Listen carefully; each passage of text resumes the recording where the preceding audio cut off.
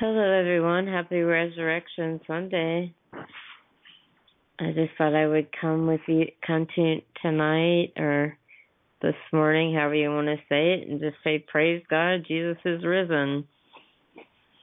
Welcome to Fire Talk Radio. And I just want to share with you a message that the Lord has given me. And I pray that you are blessed. I'm going to be quoting a lot of scripture, so if you are a note taker, get your pens and papers out. In Matthew 27:45, it reads, "Now from the 6th hour until the 9th hour, there was darkness over all the land." My pastor often says that during this darkness, it was like God closed the curtains on earth because he could not look upon Jesus, who bore every sin, past, present, and future, at verse 46. And about the 9th hour, Jesus cried out with a loud voice, saying, "Eli, Eli, lama sabachthani?" That is, my God, why have you forsaken me? Jesus knows what it is like to feel forsaken and abandoned. For the first time in his life, Jesus would be separated from his Father because Jesus was carrying the sins of the world. A holy God could not look upon the unholy. What anguish that must have been for Jesus, to be separated from the very one he called Father. The feeling of total abandonment. Let's pick up at verse 47. Some of those who stood there when they heard that said, "This man is calling for Elijah." Immediately one of them ran and took a sponge, filled it with sour wine, and put it on a reed and offered it to him to drink. The rest said, "Let him alone. Let us see if Elijah will come to save him." And Jesus cried out again with a loud voice and yielded up his spirit. Then, behold, the veil of the temple was torn in two from top bottom. You may ask, what is the significance of the veil of the Jewish temple being ripped in half from top to bottom? The veil in this passage refers to the curtain separating the Holy of Holies, the most holy place, from the rest of the temple.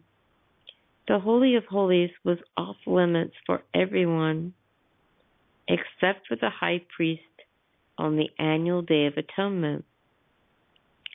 A full account of this is given in Leviticus 16. The Holy of Holies contained the Ark of the Covenant and the mercy seat. Josephus reported that this veil was 4 inches thick. It was changed every year, and that horses tied to each side could not pull it apart. With the ripping of the veil, the way of access to God was opened and made available to all who put their faith in Jesus Christ. Every believer in Jesus can come directly to God through his shed blood. We do not need any priest or intermediary or go-between. The way has been opened for every believer. How awesome is that? We don't need a go-between. We don't need an intermediator. We don't need any priest. We don't need a go-between anymore. We can go directly to God because of Jesus and his shed blood. Hallelujah. Thank you, Jesus. Hebrews 9:6-8 explains, "Now when those things were thus ordained, the priest went always into the first tabernacle, But into the second went the high priest alone, once every year, not without blood, the Holy Ghost, this signifying that the way into the holiest of all was not yet made manifest. We don't have to pass through the veil. It is gone. Oh, the blood of Jesus is the way of entry.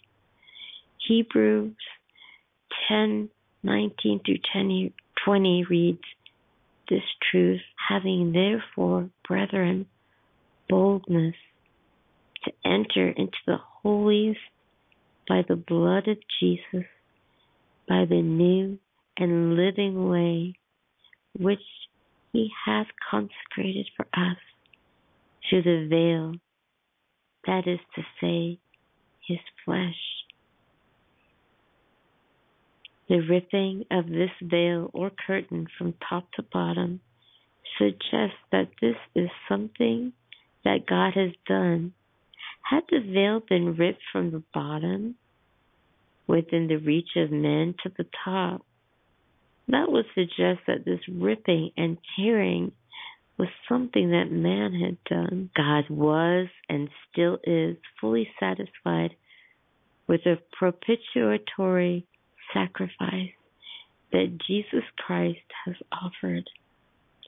God has accepted the death of Christ, and consequently God, by his grace and mercy, has removed that veil. Hallelujah. Hallelujah. Hallelujah. Thank you for removing that veil.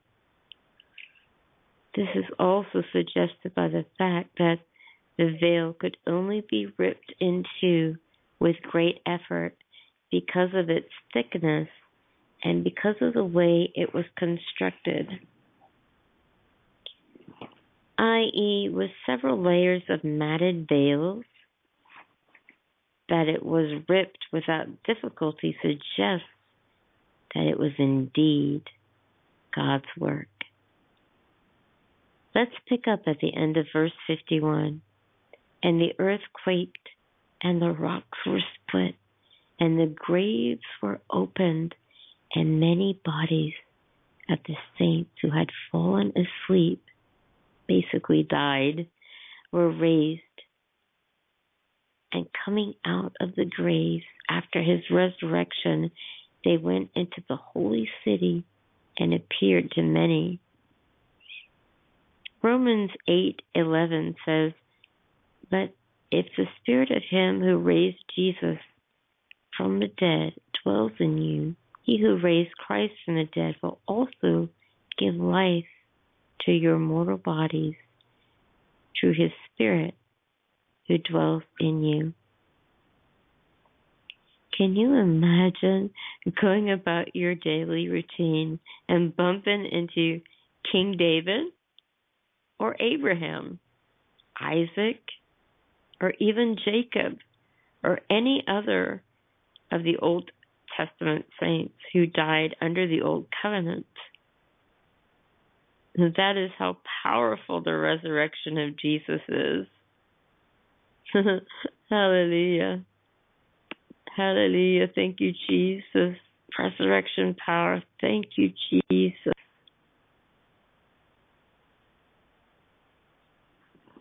Hallelujah. Thank you, Jesus. Let's pick up in Matthew 27:54. So, when the centurion and those with him who were guarding Jesus saw the earthquake and the things that had happened, they feared greatly, saying, truly this was the Son of God. And many women who followed Jesus from Galilee, ministering to him, were there looking on from afar. Among them were Mary Magdalene, Mary the mother of James and Joseph, and the mother of Zebedee's sons. Now, when evening had come, there came a rich man from Arimathea named Joseph, who himself also became a disciple of Jesus. This man went to Pilate and asked for the body of Jesus. Then Pilate commanded the body to be given to him. When Jesus had taken the body, he wrapped it in a clean linen cloth and laid it in his tomb, which he had hewn out of the rock. And he rolled a stone against the door of the tomb and departed. And Mary Magdalene was there, and the other woman sitting opposite the tomb. Can you imagine how hard it was emotionally on these dear ones to prepare Jesus' body? They loved him so much and had to watch him die such a horrific death. That had to have been so hard. To watch somebody you love die they were innocent, and they were, it just had to have been so hard. Let's pick up in verse 62 now. On the next day, which followed the day of preparation, the chief priests and the Pharisees gathered together to Pilate, saying, "Sir, we remember while he was still alive how that deceiver said, 'After 3 days I will rise.' Therefore command that the tomb be made secure until the 3rd day, lest his disciples come by night and steal him away and say to the people, 'He has risen from the dead.' So the last deception will be worse than the first." That kind of bothers me that he's saying how that deceiver said. Jesus is not a deceiver. Being that we're deceived. Jesus wasn't a deceiver. These people were deceived. Now, carrying on with verse 65, Jesus said to them, "You have a guard, go your way, make it as secure as you know how." So they went and made the tomb secure, sealing the stone and setting the guard. Matthew 28:1. Now, after the Sabbath, as the first day of the week began to dawn, Mary Magdalene and the other Mary came to see the tomb. And behold, there was a great earthquake, for an angel of the Lord descended from heaven and rolled back the stone from the door and sat on it. His countenance was like lightning, and his clothing as white as snow. And the guards shook for fear of him and became like dead men. These guards were so overcome by the glory of God, they fell under the power of God. Hold your place in Matthew and go with me to the book of John. In John 20:16, Jesus reveals himself to Mary after she is frantically searching for his missing body. Jesus saith unto her, "Mary." She turned herself and said unto him, "Rabboni," which is to say, Master.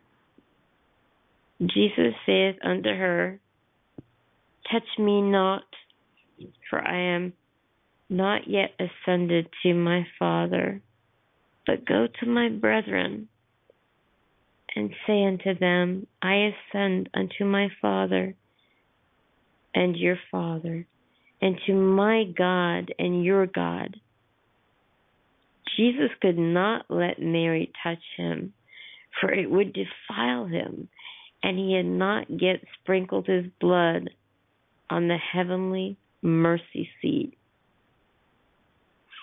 You can read all about this in greater detail by reading the entire chapter of Hebrews 9.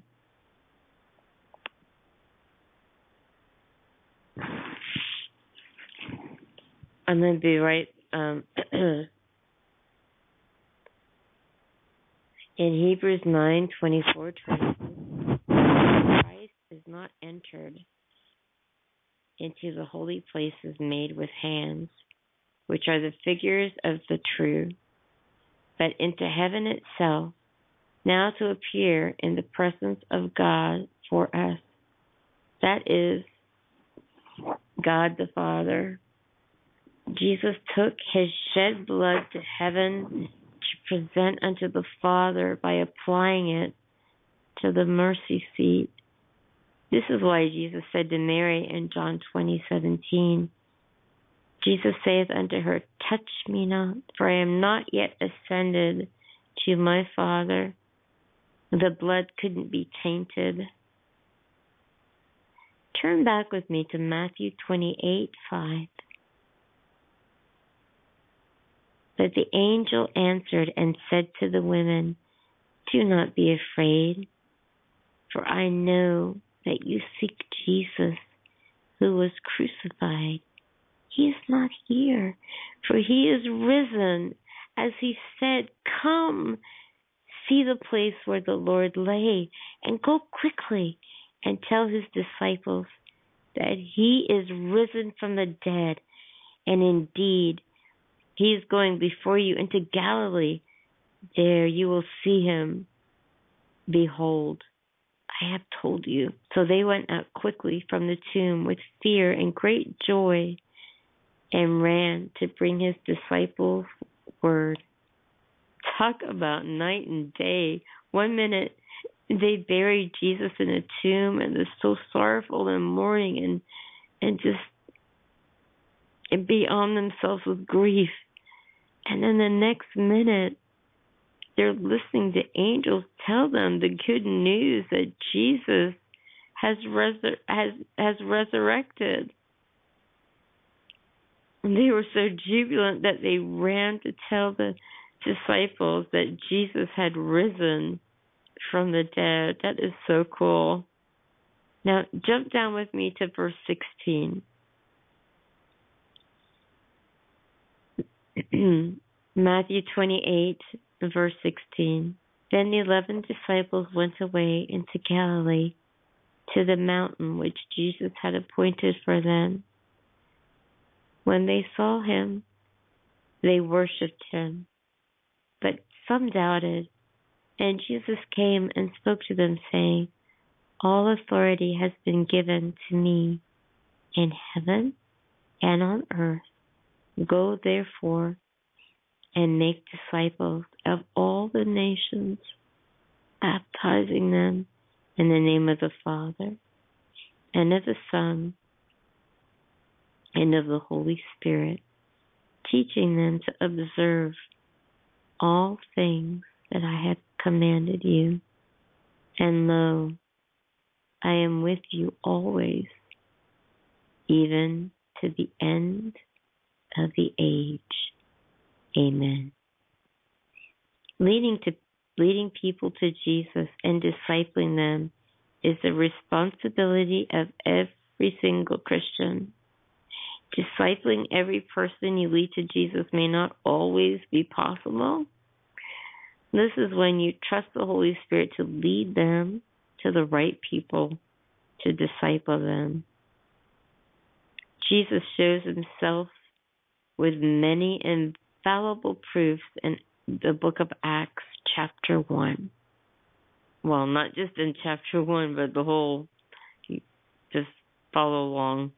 The former account I made, O Theophilus, of all that Jesus began both to do and teach, until the day in which he was taken up, after he, through the Holy Spirit, had given commandments to the apostles whom he had chosen, to whom he also presented himself alive after his sufferings by many infallible proofs, being seen by them during 40 days, and speaking of the things pertaining to the kingdom of God, and being assembled together with them, he commanded them not to depart from Jerusalem, but to watch for the promise of the Father, which he said, "You have heard from me, for John truly baptized with water,